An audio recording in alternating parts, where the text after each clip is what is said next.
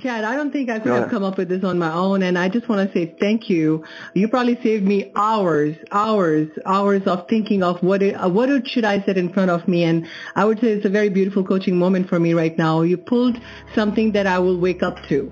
I don't mind being vulnerable on the call. I really hope it helps someone. I just 30 minutes before the call, we made our calls, and the fire was missing. I wanted to feel it, and I was telling my husband, we both work together. We are very authentic with each other, and we never want to jeopardize our business. So if today is not my day of being productive, I openly talk about it. I said, I don't feel like it. What is it that is happening? Now, I was going to do so much thinking to motivate myself, but you just gave me something that is bigger than myself to get up and get out of bed for.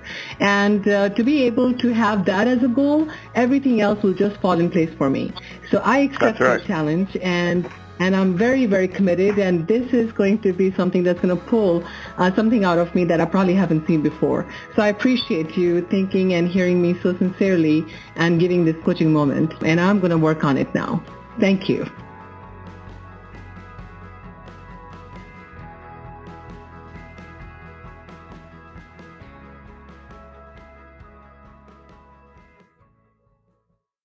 Welcome, highly productive agents and investors from across the country.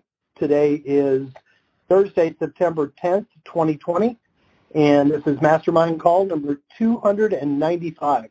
Phone number ending in 0306. You're up first. Hi, Jim. This is Rosie here from Texas. How are y'all doing? Hey, Rosie. Hey, Rosie. Great job on that interview. Thank you. That was just getting into action work. I'm going to definitely continue improving, and I'm looking forward to any feedback you guys have. I would like to, at this point, get into a habit of at least making a consistent effort of my outbound conversations for probate. We obviously have started our email campaigns and finalized the letters, and we'll be doing more. So from your experience, when you guys used to initially do probate, do you have any number that you can share with me that, I'll give you, for 46 dials, I get 12 conversations and a couple of good positive follow-ups, and rest is just not right now, right? So what can I set up as a good goal for daily outbound so I don't feel like I'm overperforming one day and other days I'm barely catching up? I would love to get your experience on how you got into a consistent habit that worked for you all in conversations that were outbound. I was going to ask, how many leads are you getting, and do you know how long you want to be calling each lead? Is it a 6-month plan, or is it a year, or is it a month? What's that look like for you? Yeah, so on an average, we're getting on a slow month 130, good month 175 leads per month. And I would like to dedicate at least good hour and a half of the daily lead gen portion to probate side, and then switch to the other follow-ups and other lead gen sources. And I would like to stay on a lead for at least, I would say, 9 months in terms of initial aggressive follow-up to slowly just staying in touch, and then moving them to a passive follow-up in the back with emails only, or mail, or I don't know. I haven't thought that far, quite frankly. Well, you have to realize that if you're calling and you're having conversations, you'll naturally be identifying people that just aren't going to be a fit for your services. So it's not really that hard to stay in touch with the people that you have good conversations with. But really what you want to do is figure out, Chad can probably chime in a second, but I think we can make, if we're having conversations consistently or predictably, we can probably be making a good 12 outbound calls every hour. And and you take your, let's say it's a list of 120 people, that basically means it's going to take you 10 hours to call through that list if you haven't cut any of them out or identified any of them as not being candidates for your service. That's pretty substantial. But you divide that by 2 weeks, so 5 hours a week should get you through a list twice before you have to put another list into your queue. I would kind of make a goal of trying to get through each list twice before you get another list piled in on top of it, and that should identify, in my opinion, at least 30 or 40% of the leads that are not candidates for what you have to offer. Very nice. So you don't have to call or Very mail nice. anymore. Very nice. And then monthly from that point. Exactly. Love it. So yeah, that was my intention. That thank you for answering that, Bruce.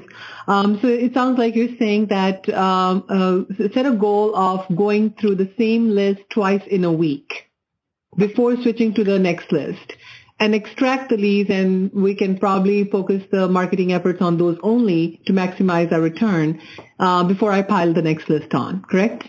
Well, I guess I received the question a little bit differently. So what I heard, Rosie, is how do you build the discipline, the prospecting habit, right? So discipline, the way I did this kind of quantifying as well. You're right. Mm-hmm. So Bruce is right. I mean, I find the call pace, if you're calling all 4 or 5 numbers, leaving voicemail and having conversations at the recent contact rates, you're going to be at a pace of about 12 per hour.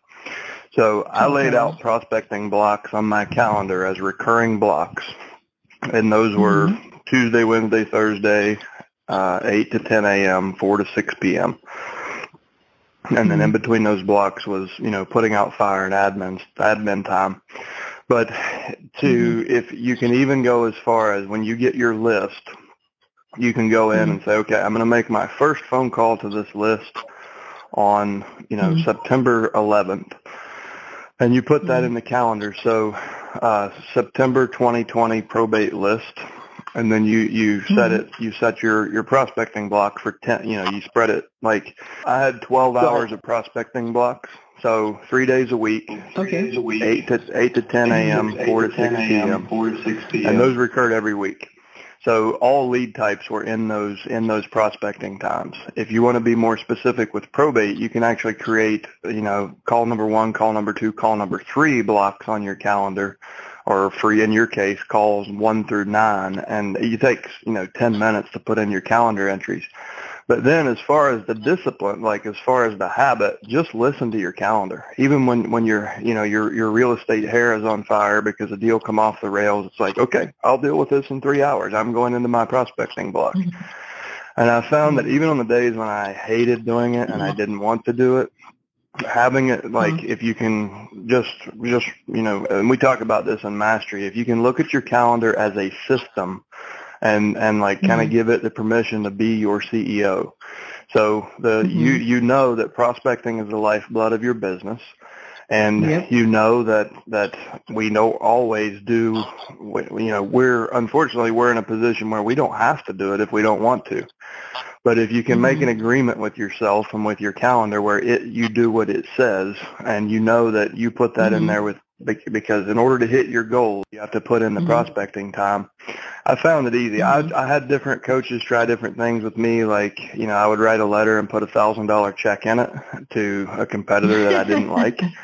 I would send it to him. And if I didn't hit my prospecting call times, he would fire that letter off with $1,000 check to my competitor.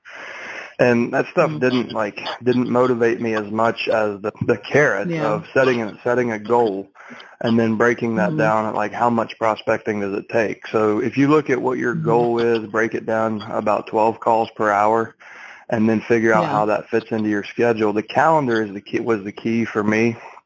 And you're going to deviate. Like some days you'll have long conversations and you might only have 3 or 4 contacts or 3 or 4 conversations in your block. Where other days you might burn through 50 calls and not speak to anyone, and obviously the 3 or 4 long conversations is a better result.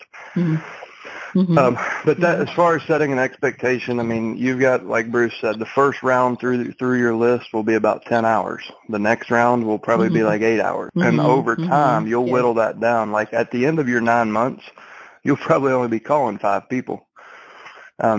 So I think, Chad, it tapers off. Yes, I think, Chad, that you guys, between you and Bruce, you actually definitely answered my question. I was getting into a habit of showing up every day on making my effort and focus on probate lead category. And, coming from expired calling or circle prospecting or other experiences that I've had, we're used to making a lot more dials to get the same contact ratio or having same meaningful yes or no conversations, right?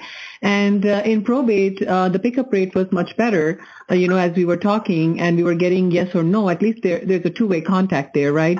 So I wasn't sure that I wanted to do something consistently rather than having 3 hours one day and 30 minutes the other day, barely doing follow-up.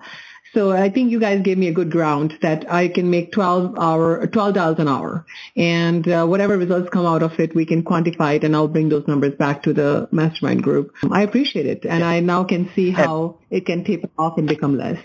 Yes? Hey, Rosie, so Robin Sharma wrote a book, and I for the life of me, I can't even remember what it is, but he proposed in that book following, if you're trying to form a prospecting habit, following a 90-91 rule. So 90-91. What that means is that you take a 90-day period, so a quarter, and you take your first 90 working minutes of every working day in that quarter doing the one thing that's the most important to you in your business, which for most of us on this call, it's prospecting. Some of you, it might be content creation, but most of us, it's prospecting.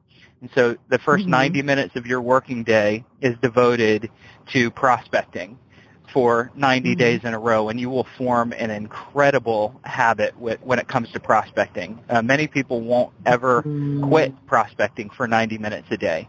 But most of us here, it's simply a matter of priorities and habit, the reason that we don't prospect. So if you want to get in there, try 90 minutes a day.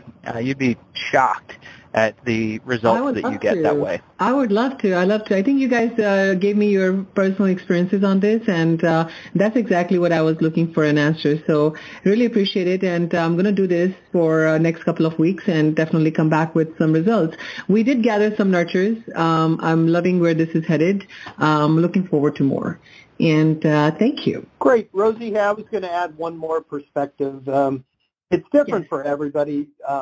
Way back when I was an agent, it was 15 or 20 years ago, my coach had told me to do 200 sales, you're going to have to make 100 contacts a day. And honestly, back then, it was a lot easier to make 100 contacts. People answered their phone. There wasn't the competition, I don't think, with prospecting. But I sort of made a game out of it. Like Chad said, challenging me to money. I kind of challenged myself to see how many days in a row I could hit my contact goals. So I focus on contacts, because I figured the calls are nice, but it's the people I was actually talking to.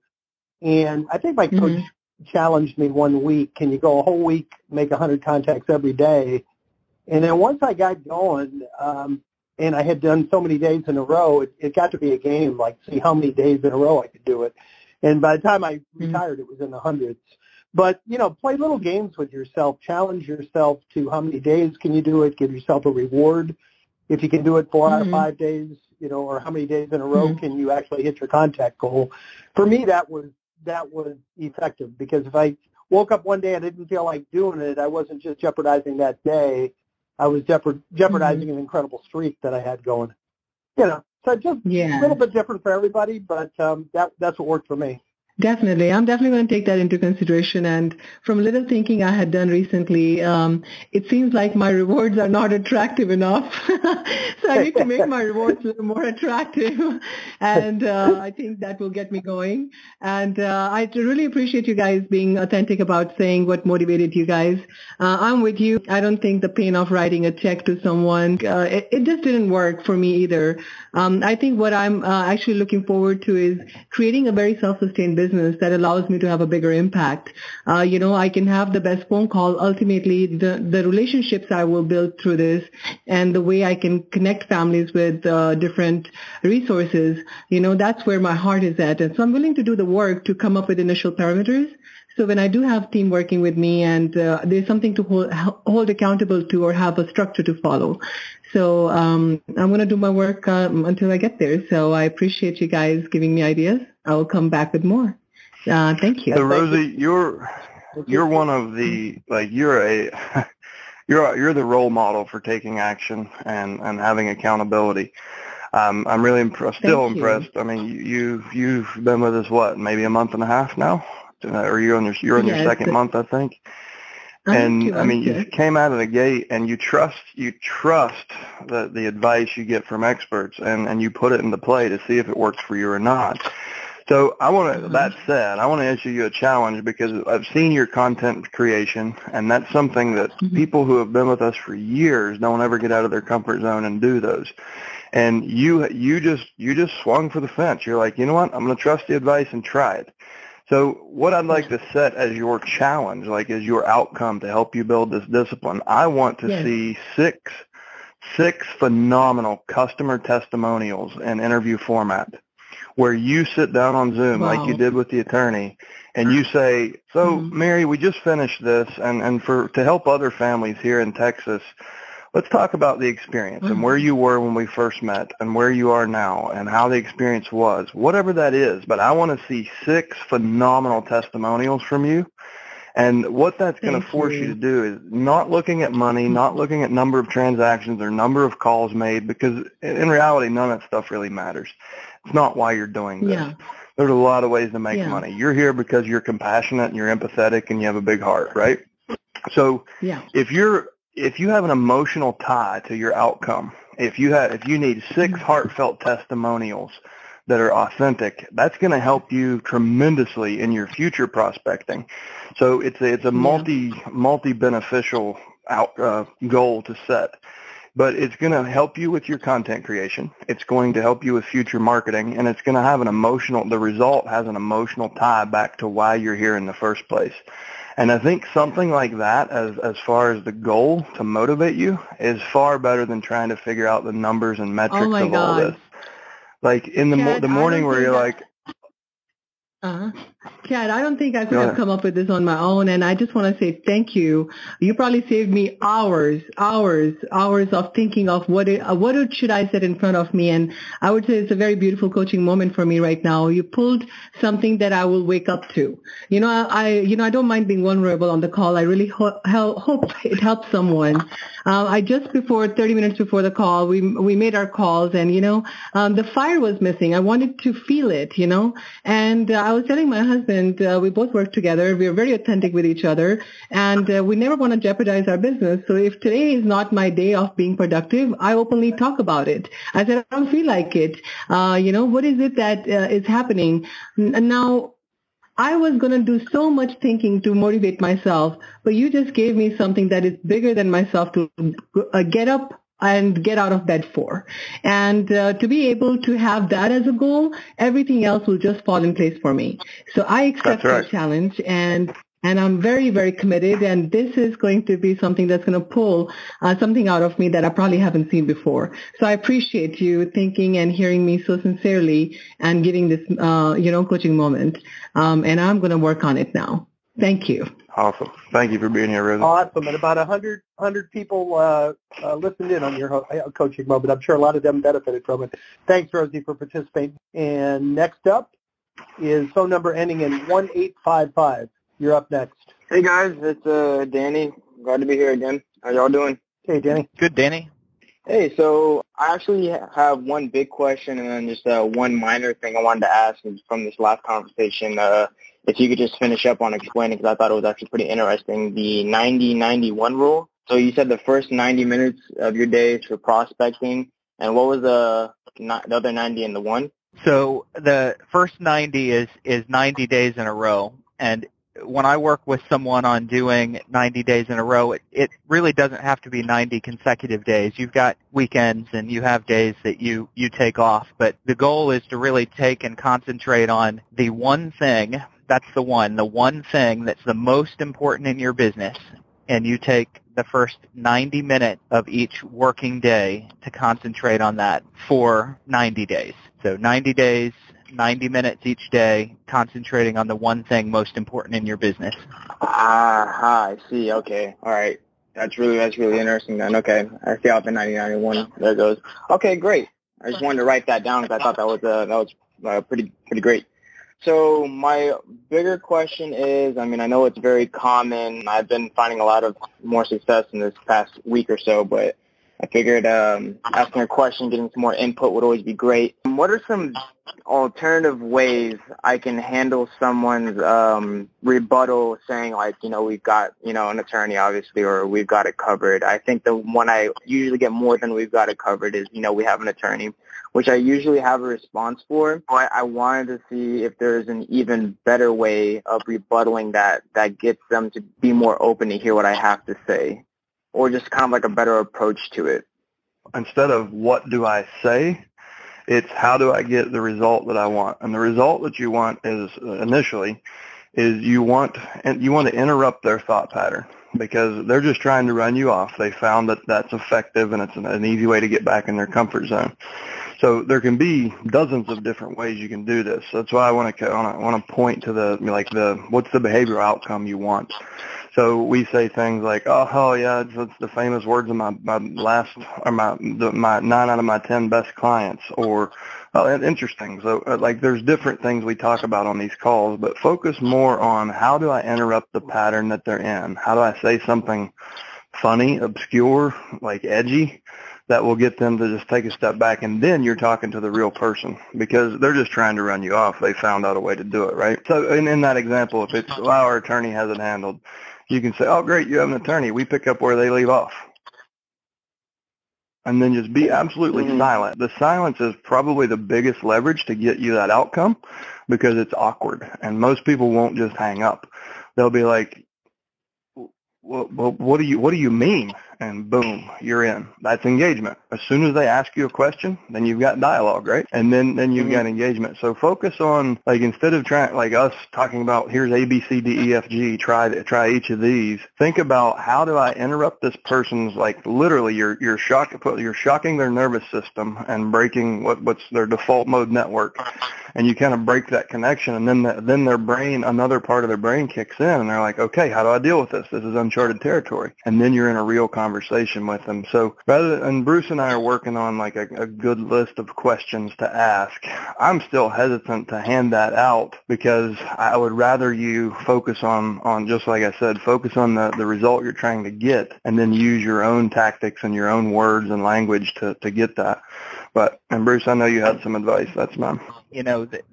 Sometimes they're telling you that they have an attorney because they want to get you off the phone. Other times they just misunderstand what that attorney is doing for them. So one pattern disruptor could be, oh, great. Could you imagine trying to do all this complex legal work without an attorney? And all of a sudden you're on their side. I like to shift over into just fishing for information on where they are in the process. Okay, so how long have you been working with your attorney? How far in the process are you? And so I just go more questions after that. Once they realize that we have an attorney, it doesn't scare me off. That, hey, that's totally normal. I'm glad you have an attorney. I couldn't even imagine doing this without one. How far into the process are you? And then, what are you guys thinking about doing with the real estate once you get a little further down the road? So you're focused heavily on tonality and the mannerisms that you use when you ask your questions versus asking the right questions. A lot of our language is more to do with how we use the language versus what we say. Right. I like those approaches. I mean, the one I've been doing, I find myself saying, the most is when someone says that I give the feedback. And I've actually been doing my best here to match their tone, as you've been saying, and I've been getting further with that. So I appreciate that advice as well. And I've been thinking, the more, if I hear myself say it or even think about it, I feel like there's something better I could say, or in Chad's, what he said is, disrupt their train of thought, so something else I feel like I could say that's better than what I'm currently saying. And I mean, all those examples were really great. When you do that, they need to know these things. We need to educate people, but at the same time, nobody really likes to be educated and convinced that they're wrong. So siding up to them and letting them know that, hey, this is totally normal, good for you. And then going questions versus explaining, I've found to be much more powerful, because we don't have to go list their house tomorrow or buy their house tomorrow. What we do need to do is become a good, trusted friend or a good, trusted expert. And the best way to do that is to ask engaging questions that cause them to maybe educate themselves versus us educating them. It's not that you should scrap the education. Don't scrap that. Have that as a bullet, some ammunition that you can use. But questions are really where you need to go when they hit you with that. Tell them that you're on their side. Come up with different things to say that let them understand that, hey, that's totally normal. I'm not scared of that, because they're used to people going, okay, well, okay, bye then. And when you don't do that, when you just roll with it, they're not normally going to have another technique to get you off of the phone. Mm-hmm. That makes a lot of sense. Yeah. For me, I really appreciate, what you guys have said. I really like all this information. I just took notes on all of it. Really, really good stuff. Thank you, guys. Yeah, Danny, I just want to thank you for coming back and always participating. It's obvious you're really taking your self-improvement in this really seriously. Oftentimes a lot of people have questions and I don't think they have the courage to ask. So I just want to thank you for always. Every week you come up with a new idea, it seems, or looking for advice in a new area. So good job. Thank you, man. Yep. I appreciate it. I just thank you guys for being here for me. Thank you. Appreciate you, Danny. Thanks, Danny. We got three more in the queue. Next up is phone number ending in 1457. You're up next. Hey guys, this is Josh here in LA. How are you? Hey Josh, great. How about you? I'm doing well. So I specialize in probate here in LA. I religiously call my probates on a daily basis. It's like Christmas morning to me. And obviously you guys know with the pandemic, at least here, the courts were shut down for 3 months. So they opened back up in June, and there were still filings that were being done. But all of the new filings that are happening now are having their hearings, like in January. And so I'm able to contact the petitioner pretty quickly, about 1 to 2 days from the moment that it was filed. But I guess the issue that I come across is, the time frame of them waiting 4 to 5 months, where it would normally take, they would have their hearing within 4 to 6 weeks, and then their letters and their orders 2 to 3 weeks after that. Now it's 4 to 5 months before they get their hearing, and then another 2 to 3 weeks before they get their letters and their orders. And obviously between that point, they're getting tons of calls, tons of mail from investors, agents. So I'm just wondering how to continuously stay top of mind with those individuals that are getting bombarded by other people. Does that make sense? It does. So the answer is just find ways to provide any value you can, even if you don't get paid for it, directly. One example of that is in this time, they could be waiting until January to have their confirmation hearing. And then if the attorney did not petition the court for full authority, then they could be waiting for each step of the process just as much time. They could be waiting 2-3 months for each time they need to go back to court. So one example of something you could do right now for every one of them is actually confirm with the attorney that they have petitioned the court for full authority, because it's going to shorten their process by potentially a year. And in my experience, unfortunately, a lot of attorneys in California don't. What I would say is not a good probate attorney. In most cases, they don't petition for full authority, because on limited authority, they end up having more billable hours and making more money. It costs the family a lot more money in holding costs and administration costs. But right now, if that's one thing that you could do, that, they're still going to have to wait till January. But after that, they should walk away with letters of testamentary and full authority. And then you can accelerate the process for them. So that's just one example. But, putting up no trespassing signs and securing the home, rekeying locks, putting lock boxes on for caretakers, just any reason you can get to the property any reason you can get face-to-face with them and build a real relationship, even if you're not, they don't have the authority, so they could sign a letter of intent to purchase or a letter of intent to list. But we both know, it's a mental commitment that might keep them from engaging with other people. But just, everyone's a little bit different, like a thumbprint. Like Bruce, I think, just said, like asking good questions to get a conversation going and listening will show you exactly what you need to do to differentiate yourself from everyone else. Because everyone else is calling, this is what I have to offer, me. And if you can call and just say, this is about you, tell me about what you're going through, and whatever is bothering them, you just become the solution for that and provide value to them, and then they'll forget about all those other people, even if they are getting hammered. So that's not hard. Like me differentiating myself from other people who are not familiar with the process or have not sold probate property like I have no problem with that. It's always harder for me to try to get them face-to-face. So I have multiple avenues to doing that. So obviously I'm the first one that calls them. Most of them, they are advised by their attorney, we can't do anything, don't sign anything until I get in front of the judge. You'll have your letters and your orders 2 to 3 weeks after that. So in their mind, okay, I'm not doing anything for another 4 to 5 months.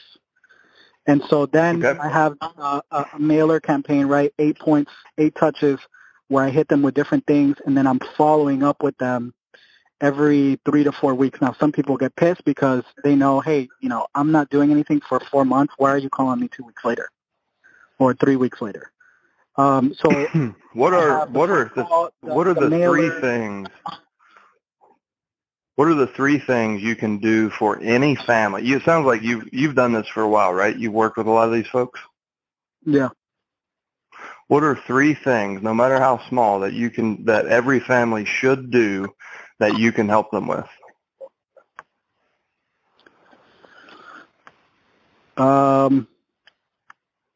It depends. Well, I guess it depends on where they are. If it's an out-of-state petitioner, obviously having a vacant property, so cleaning it out, keeping an eye on it.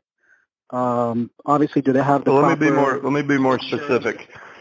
Before they have their letters testamentary, what are 3 things that any and every executor could benefit from? And if you're having trouble answering right here, I'll leave you with the question. But where I'm going with this is if you change your call up, where if you say, okay, well, listen, this is my very first call. I realize you're very early in the process. On the first time we speak with a family, we try to accomplish 3 things. Would you like to know what 3 things I can do for your family and every other family in Los Angeles County, even though you don't have the letters testamentary and your attorney told you not to do anything for 4 to 5 months? Great. Yeah. And then you tell them what those 3 things are, and you put the solution in place. They're very likely securing property. So that's, changing locks if keys are around and the family wants to secure it. It's putting a no trespassing sign on in case somebody gains access to the property. It's getting vacant property insurance on the asset. It's getting lawn care in place. It's getting, the house empty and stuff in self-storage. Things that can be done without the authority, but still can be done to benefit the family. But think about those things and take that approach. Like this is a long process, and we realize that we're in no hurry to push you into a real estate conversation, but I want to make sure these 3 things are done to protect your family today. And that's going to really differentiate you. It also gives you at least 3 opportunities for follow-up calls. Hey, I was just thinking about, I met another financial planner, and I was just calling to see, did Jeff Macy call you when I set up that appointment for you? And so you get opportunities over the next month or 2 or 3 to call and follow up because they did something with you, right? And that gives you a good reason to call and follow up to make sure that was satisfactory or it actually got done or why they didn't do it. You can follow up with your vendor and be like, hey, did Mary Smith ever sign that or, sign that insurance policy? Okay, great. Listen, I just talked to Jeff and Mary. He said that he had sent you the quote for the vacant insurance policy but never got it back, so it's not actually in effect. Did you find a policy with another agent that you're happy with? Are you guys protected? But the point is, get any value you can give them, no matter how small. It differentiates you, and it creates opportunities for follow-up so you can stay engaged with good reason. So you don't have to feel like you're aggravating. You have a legitimate reason for the follow-up call. Yeah, that makes sense. Yep, and that's good. And the other thing is you could always kind of make an agreement with them, a contract, so to speak.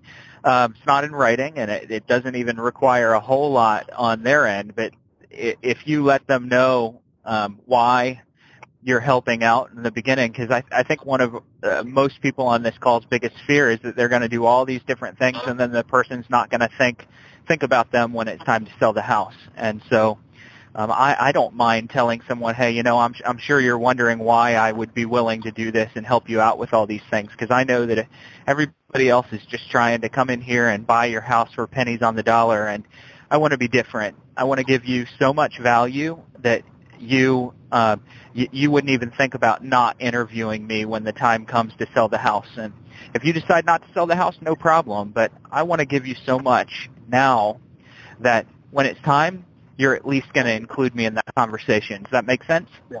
And get that kind of little commitment and let them know what your wishes are. And I can't tell you, and not just in probate, and every aspect of my business, I've used that for years. And people come to me sometimes years after I use those words, and they say, hey, I told you that I'd have this conversation with you, and I'm just honoring that. And it's a great way to not lose people if they're stuck in the probate process for half a year or more. A great way not to lose people. Got it. Okay. All right, sir. Does that help? Thanks, guys. All right. We have two more in the queue, guys. We can probably got time for one or two. If you want to hop in, just hit *6 and hit 1. Meantime, next up is phone number ending in 5992. You're up next. Thank you very much, guys. I was inspired by David's story, once after the COVID hit, and going from I'm afraid to ask the question to let me start to jump in on the process. But, the question, my broker is on board of, myself actually being a probate specialist. And, and I think my unique selling proposition, and I think I was on Mastery twice already. And Chad, I think if you remember, the reason why I'm in here was that I suffered through my family's probate 40 years. Before I saw how it was all devastated through the family and how much money and funds were lost. But when I was talking to my broker, and like I said, he is actually, on board of me doing this.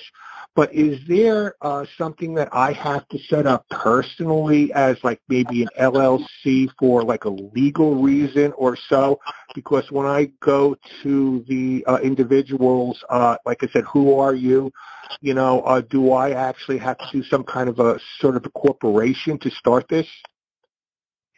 Are you doing brokerage and investment or just brokerage? No, just brokerage. I'm just a salesperson. Yeah, and are you the only, you're not a team? No, I'm just an individual. Okay. Are you doing, and if you're not comfortable answering, you don't have to, but are you doing more than $140,000 a year in GCI? No. Okay. Not yet. You won't find benefit from having an entity for brokerage. If you are well into 6 digits, you can benefit from having an LLC, a single member LLC, taxed as an S corp, because you drop FICA at a certain limit. But you have to be, unless you're making $140 or above, it's really not that beneficial. It just creates more complexity. And you have E&O insurance on the brokerage side for liability protection. Correct. I think the way that the broker was actually just being cautious of saying is that, of course, I'm a salesman of the individual, of the brokerage. How do I portray it as a business? Is it, Joe, a probate specialist? And if somebody comes up to me, like I said, if I don't vet somebody properly under the who I recommend, for protection for me in case something does go wrong? Well, your protection is your E&O insurance. And Okay. you could, if you don't want to set up and maintain another entity, you could also buy an umbrella policy just in your personal name.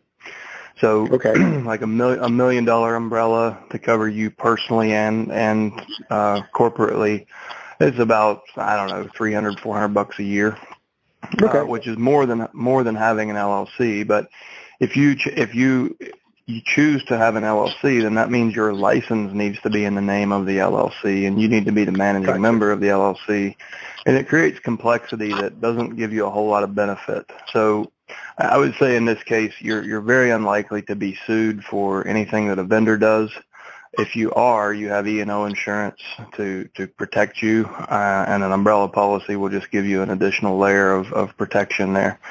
Now, if you're buying homes, like if you get to the position where you're actually a buyer on these, then you should always have an entity. So for anyone who's listening, don't ever buy a house in your personal name if you have a real estate license, ever.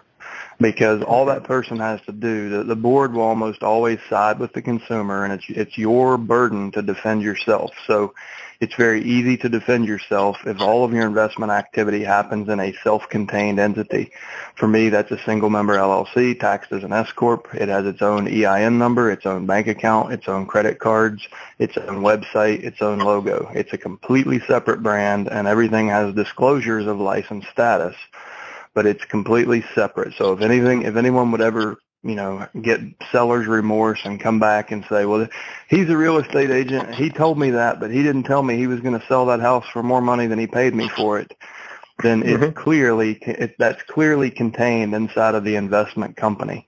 And if anything would go wrong, then you have the LLC, the veil of the LLC, you have an umbrella policy, and you have multiple layers of protection in that. But from a brokerage standpoint, you have very little liability, and you already have at least E&O for protection. Right. So if you want to do something to feel a little more secure, I would recommend just getting an umbrella policy for yourself personally. And that also benefits you. If you have and this is for anyone listening, if you have a net worth more than $100,000, you should have an umbrella policy, because you never know when you're going to have an accident that exceeds the damages exceed the amount your car insurance will pay, or somebody gets hurt or, God forbid, killed at your house. You can be sued for any reason. So it's, for just asset protection purposes, it's pretty cheap insurance for $300 a year. Cool. Chad, thank you very much, and I'm very glad to hop back in after listening to David Pinnell's story, because I took Mastery the second go-around, and I learned a little bit more, because I think COVID actually just, kind of sideswiped me to say, okay, I got to get back into this, to help people, So as of I said to you, is that 40 years since, I settled, my my parents' estate, and I know how bad it could be on the families and the money drain, and that's really my unique selling position, and that's one of the reasons why I'm doing it. And I'm just trying to get back into it now, and I thank you very much, and be listening to the calls. And thank you very much, guys. Welcome back. We appreciate you. Welcome back. We'll see you next week for your win of the week. You can tell us your success story next week. I'm going to try it. I'll tell you something. I'm not promising, but you know what? It's very interesting that, yes, you do get a little butterflies, but after, when you do it a couple times, you're like, okay, what else do I do? I'm just waiting for my first leads, because the county is not opened up yet. So I'm just preparing, and I just have to get back to all of the leads to get all of the stuff ready to rock and roll again. So while you're waiting, you should be talking to probate attorneys. So they're facing massive judicial backlogs, and efficiency is more important than ever, right? So what if you could reach out to each of the attorneys and say, hey, listen, we know the courts have been closed, and there's this whole conundrum, but we have a system that picks up, our service picks up where the attorneys leave off. Can you think of any clients that you're with that you're serving right now that are kind of standing in their own way and just need a helping hand? We can help them, get things ready so that they can actually move forward more quickly. Like, is there anyone you can think of that might be in a bit of an urgent situation, but they feel stuck? or something along those lines. But use the time to connect with attorneys, build those relationships, try to get some referrals, find way, obviously we talk about it a lot on these calls and in Mastery. But think of how your service can benefit both the attorney and the families when everybody's just sitting around on their hands.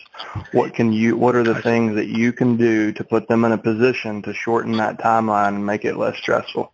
And reach out to the attorney and offer that to all their clients, even if you don't know who they are. Say, do you know anyone that could benefit from, someone helping, put a strategy in place, get everything ready so when you do have the next court date, all they have to do is move forward with the plan? And there's probably no one else doing that in your market. So take this time, to work on the attorney, building your referral network. I appreciate it, and I thank you very much for the experts, and thank you very much. Hey, Chad, we only have one more in the queue. I was going to add that to the last gentleman that was talking about California. He could do the same thing, have the conversation with the attorneys and just say, boy, I know you're backed up, and I just want to let you know I've spoken to the Johnsons or whoever their client is, and we've got the house secured. We've got the no trespassing sign up, and I would just check in, see if there's anything I can do to help you speed up the process. And I was just wondering, were you planning on filing for full authority? I mean, yet work both sides of it because it's a great opportunity to make sure. Don't always assume that the attorney is doing everything that he should, and you're not going to call and tell him what to do, but you can certainly make constructive suggestions and let them know you're out there to help them. So great point. And we only have one more in the queue, guys. So maybe, we got 9 minutes left. We'll see how long it takes. If anybody else wants to jump in, we could probably take one more caller, hit *6 and hit pound, or hit *6 and then hit 1. In the meantime, next up is phone number ending in 8213. You're up next. Hey guys, I'm so happy that my client allowed me to reschedule. It's unbelievable the golden nuggets that come out of these calls. I took so many notes. Thank you guys so much. Thank you. Question? Yeah, it's unbelievable. Even the initial objection handler to the or disruptor to the attorney is handling it. That's huge. And then with a lot of the calls. I noticed that sometimes the PR's number is actually the attorney's number. So initially, I wasn't calling any of those because I didn't know what my conversation with an attorney would sound like. And actually, with the last segment that Chad just did, I feel a lot more comfortable calling the attorneys as well, just to kind of, I don't know, maybe better odds calling when I can't get a hold of the PR. Now, my questions are pretty basic, and so one of them is regarding the no trespassing.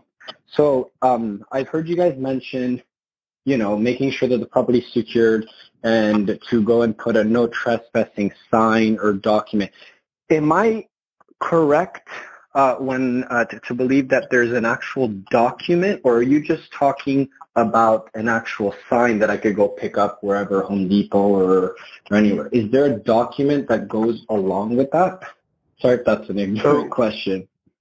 What I recommend, just to add a little bit of strength behind it, if you ever do find yourself if the seller ever finds themselves in a courtroom defending it, is post a no trespassing sign and then post the state trespassing statute right underneath of it. And it's just an added layer. It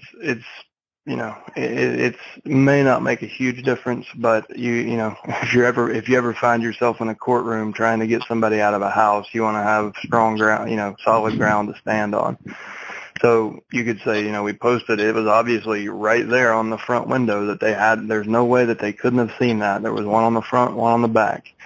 And, so you post the no trespassing sign, the statute underneath of it, and take a picture and text it or, email it to yourself so you have a time, like a time and date stamped record of it.